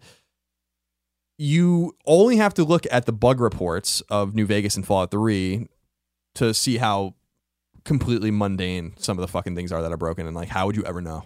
Yeah. When you have all of these interconnected things happening, like literally leaving a door open somewhere can break your game. Like or for Skyrim. Yeah, exactly. You have the QA test. Like what I'm really impressed with Fallout 4, Greg, is the game, as I predicted, was in development for a long time and it was ready. It was going to be ready this year, and we talked about that. And Colin was right and all that. But that's not the point. The point is that what I'm impressed with is that the game was feature complete by the time they announced it. Pretty much, it was done, and they've been polishing and all that kind of stuff. Which was another prediction of mine. I was like, the game is probably done. Yeah. They had people in Bethesda presumably QAing that game for a long time. And so the first thing I'm impressed with is that people were playing this game and never said a fucking peep about it, probably because they would have been fucking ruined. Yeah. But beyond that, they play the game in ways that are... QAing a game is not easy. And it's hard enough to QA a linear game like The Last of Us, walking in every corner, just trying to break it. Imagine a situation where you have an open world, non-linear quest structure, things you don't even have to do, people you don't have to meet. You can kill everyone you encounter. You can drop all of your loot and run around naked. You can do whatever you want. Yeah. There is limitless permutations between everything. And the example I always use, as I used in the past, is with New Vegas. When I had the old cowboy hat, there's only 2 of them in the game. And if you wore an old cowboy hat, it went something along the lines, if you wore the old cowboy hat onto the Vegas Strip, that was it, yeah. Then you always had to wear it to the Strip. And you could conceivably break it or lose it, and there's only 2 of them game, and it permanently breaks the game. But no one encountered that, so they didn't fix it until there was a patch that fixed it. Yeah, and that's the kind of problems you deal with when your game spiders out into this butterfly effect, the likes of which few games, maybe no game, has ever really done before. I do think Fallout 4, in terms of its ambition, will probably be one of the most ambitious Western role-playing games we've ever seen, if not the most ambitious in terms of quest structure, the way the characters interact with each other, the way you interact with the world, your karma. There's a million things that can go wrong in those games. So the fact that they run it now, doing all these different things, yeah, exactly. The fact, have I said this before, and I do give them the credit, although I don't want to give them a pass. I don't like giving developers passes, and I'm not giving them a pass. Anyone who listened to Podcast Beyond or was at IGN when Skyrim came to the PS3 knows that I gave them the antithesis of a fucking pass on that game. I really went at them for that game, and because I thought it was inexcusable that they released that game in that state. But it's amazing the game runs at all. Like right. that's the point I'm trying to make. And that's where I think the pass comes in, right? Because this is always the thing you're talking about. Vote with your wallets. And we talked about this, I think, last week on this show, right? And people had more questions about it, but we've already addressed it. Unlike why you're supporting Fallout 4, but we're mad at Skyrim, right, or whatever. And your argument last time was different franchises. Yeah, different franchises, and I've had good experiences with, like, I didn't play any more Skyrim. I never went back to it. That was me taking a stand against Skyrim. I mean, that was. I know you think it's another thing entirely. But it was kind of you. That was the nail in the coffin, though. You had already taken a break from Skyrim. Yeah. And we're kind of over it. But you might have come back, and then that happened. You were done. Yeah, and I know that's, it seems like an unlikely story to you, but that was. No, it's not unlikely. The unlikely story is when you're like, I never was going to play it again. I'm never going to play this game till they fix it. Yeah, and they did fix it apparently, but I never did. Go exactly. Back to it. The point is that they did fix the game. There was some shadiness going on, in my opinion, with the way that there was some poor communication going on. Maybe not shadiness. I think it was poor communication. Poor communication. Yeah. It's not shady. It was just poor communication. They have it's a heavy lift for marketing and PR, and the developers putting the sheen on the game and stuff like that. It's complicated, but I'm excited about Fallout 4 because I fucking love Fallout, and I'll tell you what, Fallout 3 ran fine on PS3. So,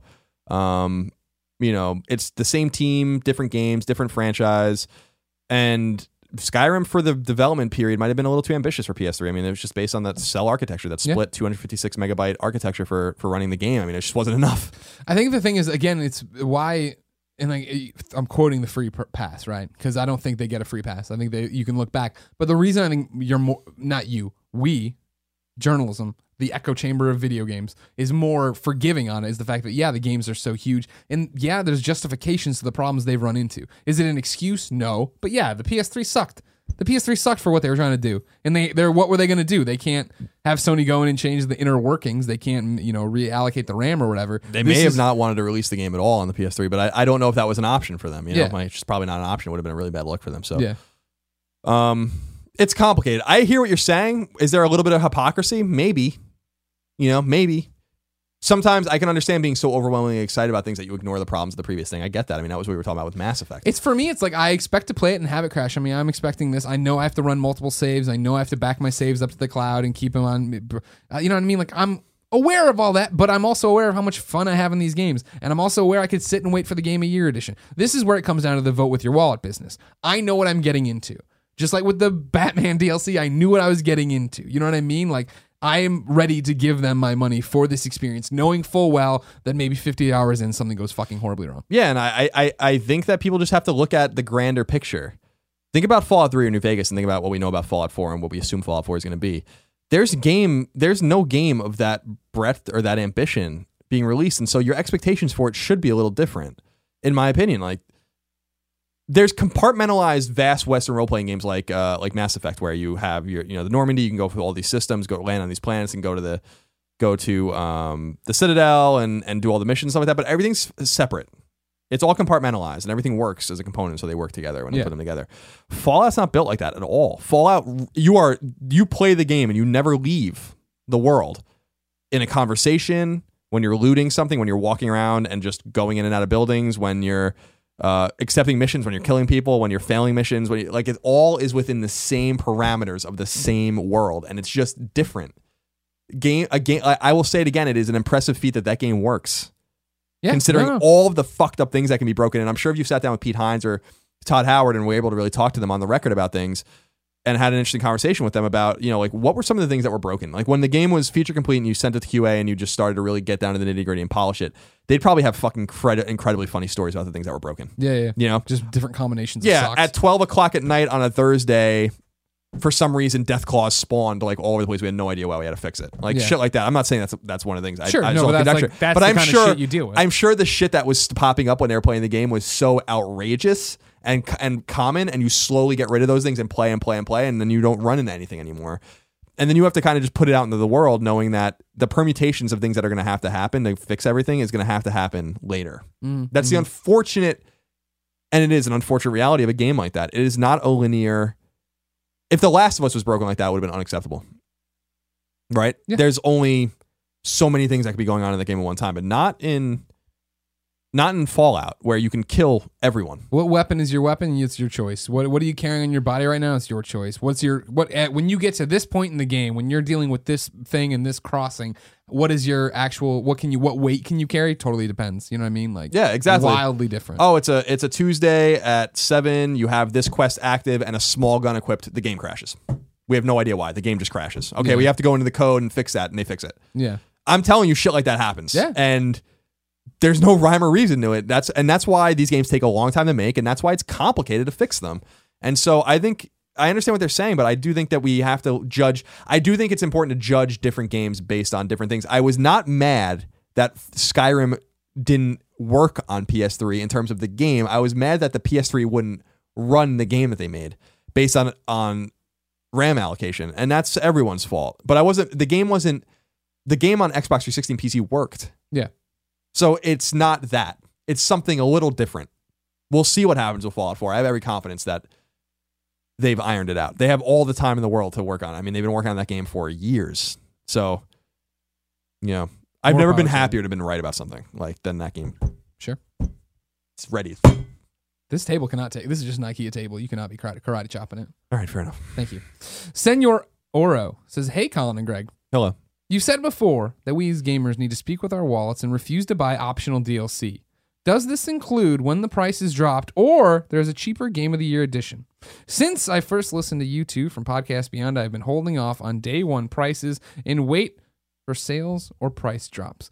Now, we've never said that. That is not the point anyone has ever driven home on these shows. It's vote with the wallet, meaning buy what you want to buy, but then don't bitch about the ramifications of it. Don't buy microtransactions or day one DLC and then complain about how horrible microtransactions and day one DLC is. Yeah, I was gonna say that's taking out of context the things we've said. Yeah. If you want to buy, first of all, you should buy full price games. If you're excited about the developer, support the publisher. I mean, that's when they're making the most money, and I think that's an important component of what he's saying. I think that waiting in perpetuity for price drops is fiscally sound, and it's your prerogative. Do what you want. Buy used games, buy cheap games, do what you want. But you also want to take the time when you can financially do it, and it's not going to be every time probably, to make sure to reward Studio X and Publisher Y if you like what they do. Yeah, exactly. By paying $60 for the game. The DLC situation is different. Day one DLC is not that unsavory to me, depending.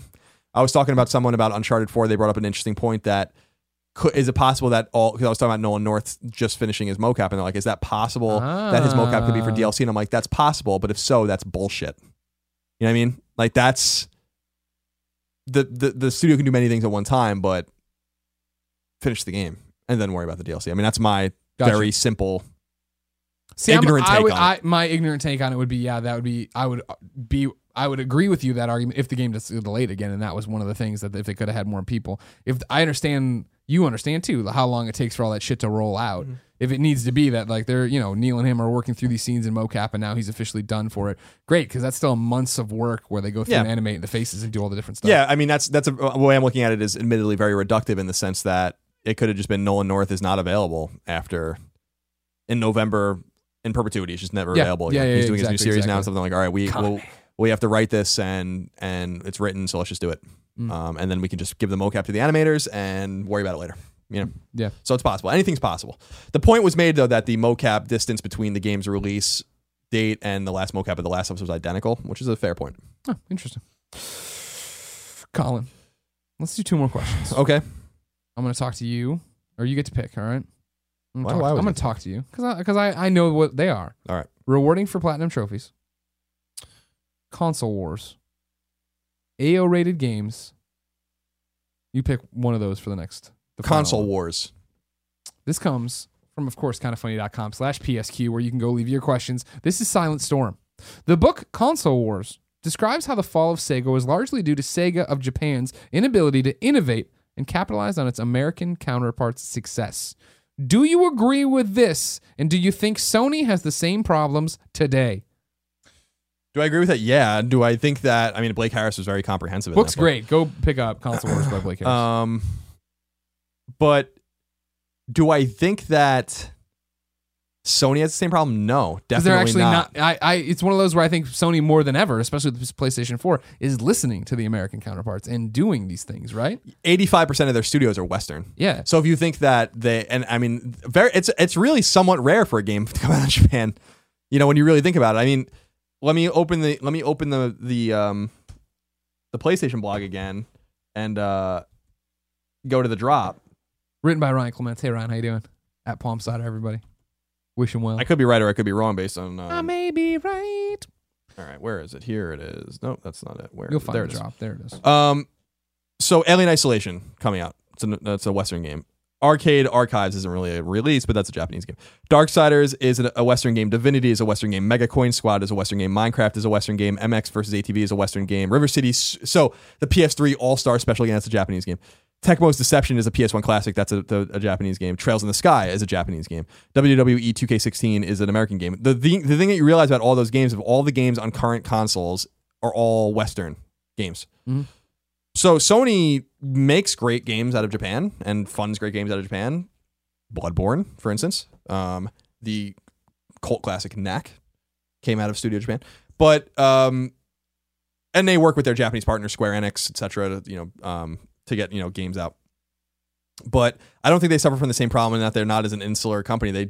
It seems like everything does run through Sony Japan, but they have people that they listen to all over the place. And if they didn't listen to them, they would have never identified Naughty Dog or Media Molecule or all these studios that are really kind of buttering. And I mean, even bigger than that. I mean, what we're talking about with the PlayStation 4, right? And I mean, this the amount of power and goodwill they have with the gamers right now. You know what I mean? Like, I don't think Sony of Japan, and this comes from somebody who covered it for 8 years, right? In PlayStation in general, would have been down in the PlayStation 3 generation with Adam Boys and Shu doing a video on how to share games. Right. That's totally just a jab. Or let Shu be as expressive on Twitter as he is now. You know what I mean? Like, there's all these things that I feel like are Western traits, that are the Western people saying, hey guys, look at what's happening here. This is how it's going. We need to talk about that. Gio Corsi and everything those guys are doing is, you know what I mean? Like, yeah, no, I agree. There's a lot of things happening, and I mean, outside of game releases, where you feel, I think, for the first time in a long time, that it is, Sony Computer Entertainment America has a say and a part of it, and it's talking and getting listened to more than ever on big things.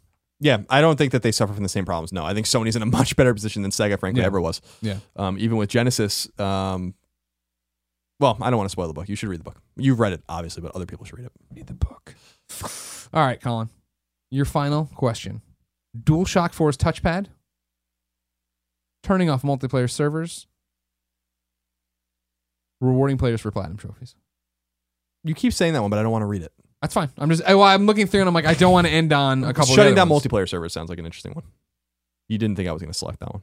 I mean, I wouldn't have. I mean, I thought it was possible. Well, you didn't think it was possible. You didn't think it was even probable. Okay. Yeah. Go, everybody, to kindoffunny.com/PSQ to ask your question, just like Confusing Buffet did. You there, sir. I request a resolution to this predicament. At what point is it acceptable for developers/publishers to turn off multiplayer servers, sending long forgotten games into the abyss forever? Sneaking it in. Also, Telltale DC Universe. Why has no one thought of this? Make it so. Cheerio! Confusing Buffet. Now, Confusing Buffet, you're clearly confused. People have thought of Telltale DC Universe, and that's why there's Telltale Marvel Universe. Telltale has signed a deal with Marvel to make video games. They will be coming, I think in 2016 was the announcement, but it was I'm sure they'll be extremely different from all the other series they make. I think there'll be more action. You'll be punching more things. Not like instantaneously, but like, do you want to punch them or do you want to web Do you want to punch them or, there goes your game save. I'm only kidding. I mean, they're not that bad anymore. And it's still anecdotal. I've not played a Telltale game since Walking Dead Season 1. I'm just busting balls. It's a case-by-case basis. Right. I mean, I think that if the game... I'm sure there's some sort of algorithm or money being made or That's lost. my question. Do you think the problem, I think it comes down... It's got to be money. It's all money in terms of how much you're making. And this is where the microtransactions, I think, stop being a bad word. You know what I mean? Because stick with me, DC Universe. I love DC Universe, right? When they went free to play and then put in microtransactions and put in subscription plans, I continue to play for my subscription plan so that when I want to play it, it's there and I can play it. Because I understand that to keep the servers running and keep people making content, even if it's just the core audience that I'm on the outskirts of, right? But the people who play and raid every week or whatever, if they're doing it and supporting the ecosystem and keeping it going, it doesn't have to be, you don't have to look at it and say, well, there's not a million people playing. It's similar to Kind of Funny, right? Like, it's like, yeah, we don't have 1 million subs on YouTube and we don't need it, right? Because if you go to Patreon and you watch what happens and like what the 10,000 people give us, they give us enough to live and keep this going and grow this as we go. And hopefully more people come in and we keeps going. But like, if it shrank, that'd be a different thing. If there wasn't money coming in, that's the problem. Yeah, it's just a financial situation. I don't think that. I think they did. Their duty to the gamer is to go as long as possible, but ultimately, if they see a few hundred people on a server at any given time, it's probably not worth keeping it open. Yeah, exactly. And unfortunately, it does just kill games. Like I remember when White Knight Chronicles went down. I think Mag went down. Other games that people still played and they couldn't play anymore. I remember White Knight Chronicles was an especially big deal because I think that platinum is like unachievable now. Oh, sure. And that's a bigger question as to like how it affects single player experiences and trophies and all that kind of stuff. I don't like that. Again, if we had our trophy consulting business, we would build in fail safes. So that, okay, you're going off, when you go offline, you have to automatically give those trophies to anybody who signs in. Because that would really help me with my Ghostbusters Platinum. Because I'll never be able to get it. And also, it was a bullshit Platinum, so whatever. But yeah, go on there and get all these randomly generated. Come on, man. Just I had to print a checklist off the internet and go. No, thank you. No, Ain't nobody got time I'm good. for that. No. Colin? Yes. It's time for a segment we call This Week's Forgotten PlayStation Game. It's your turn to pick. Is it my turn? I forgot. Well, it's no. I mean, it's fine because I knew what next game I want to talk about. I want to say with the Vita, Escape Plan. Little and large. But a lot of people don't give Escape Plan a lot of love anymore. It was supposed to be a launch Vita game. It came out a few weeks after Vita came out. I remember I stayed home and reviewed it. Fantastic game. I think it uses the Vita very cleverly. You can play it on PS4 now. Different control scheme. I think the game's very cute. Funbits Interactive has some cute ideas. I mean, that's the remnants of the Fat Princess team. Yep. The original Fat Princess team. I mean, there is a Fat Princess game coming out still, but it's not Fat Princess. Yeah. So I want to recommend Escape Plan. I think that's a great Vita game, and you can also play it on PS4, so you can get the best of both worlds. I think it's actually cross-buy, but you should look into that before buying it to make sure. And let me know what you think. Black and white aesthetic. It's a very self-aware game. It's very silly. It's more of a puzzle adventure type game, which is not really my thing, but yeah. I was really quite enamored with the characters and the collectibles and the world, and the villain's really funny. Little and Large are funny. The one thing I really love about them is that you die. The more you die, the numbers of times you've died like is the number. Like looks like their jersey basically. It's cool. It's a really cute game. All right, there you go, ladies. So and gentlemen. Escape Plan it is. Ladies and gentlemen, this has been P.S. I Love You XOXO episode 5. Thank you so much for joining us. Remember, this was the pre-Paris Games Week. Am I saying that right? Mm-hmm. Week? That's how you say it over there? It's not. How do you say week in French? I don't remember. In French, France. Palms de terre. Paris Games Palms de Terre. This is the pre-Paris Games Palm de Terre. We will be doing one today, the Tuesday that we post this, catching you up on everything that happened at Paris Games Week. So if you finish this episode, get ready for another. It should already be there. Just go in. It's probably there on iTunes already. Oh, I know how to say week. .com/kindoffunny. Arigat vert. All right. You're smiling too much. It's green bean. Is it? Yeah. Oh, okay. That's Arigat. good. Zootolores. Zootolores. Remember, ladies and gentlemen, P.S. I Love You XOXO is a product of kindoffunny.com. It's fun doing this show each and every Tuesday for you at 9 a.m., posting it on iTunes and youtube.com/kindoffunnygames. But kindoffunny.com keeps the lights on. So go over there, watch the videos, subscribe to the YouTube channels, back us on patreon.com/kindoffunnygames. And if you do it before Wednesday, you can come be part of the Q&A that's live in a private live stream for you is if you give $15 or more. Remember that kindoffunny.com/extra life is November 7th. We'll be playing games for 24 hours. You can still go and donate to the team, join the team, or just get ready to watch it. Remember, keep your fucking questions short. A lot of you people over on kindoffunny.com/diatribes writing your goddamn novels. If you haven't noticed, they don't get read. So knock it the fuck off. Somebody's got to put you in your place. And buy stuff. kindoffunny.com/store. We love you all. Thank you for your support here. Each and every episode of P.S. I Love You XOXO ends in a song in a segment we call Singing a Shoe Hey. If you have a song you want to submit, it has to be your song that you've written or performed or whatever. Go to kindafunny.com/PSM. That's the M for music. Also remember that I need a SoundCloud link for me, something to download the thing, and then a YouTube link so I can link you off to a YouTube page. Give you the hits on the YouTube version since I can't play it, and then put the audio MP3 on the MP3. This one comes from It's Van Aken, but immediately forget that and remember Alaskan Deep. That's the band name. Alaskan Deep says, "Hey everyone, I'd like to submit my song Gray. It's part of a 3-song EP I released back in May with one of my best friends who plays the drums. I recorded, mixed, and mastered it all in my living room.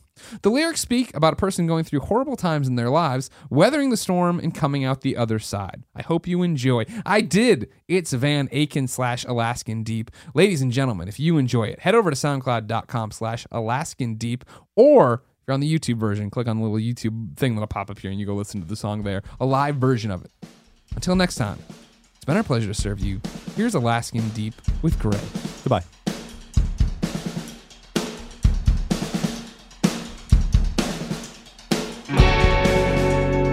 Pour back another to drown out the passion that burn worse than hell.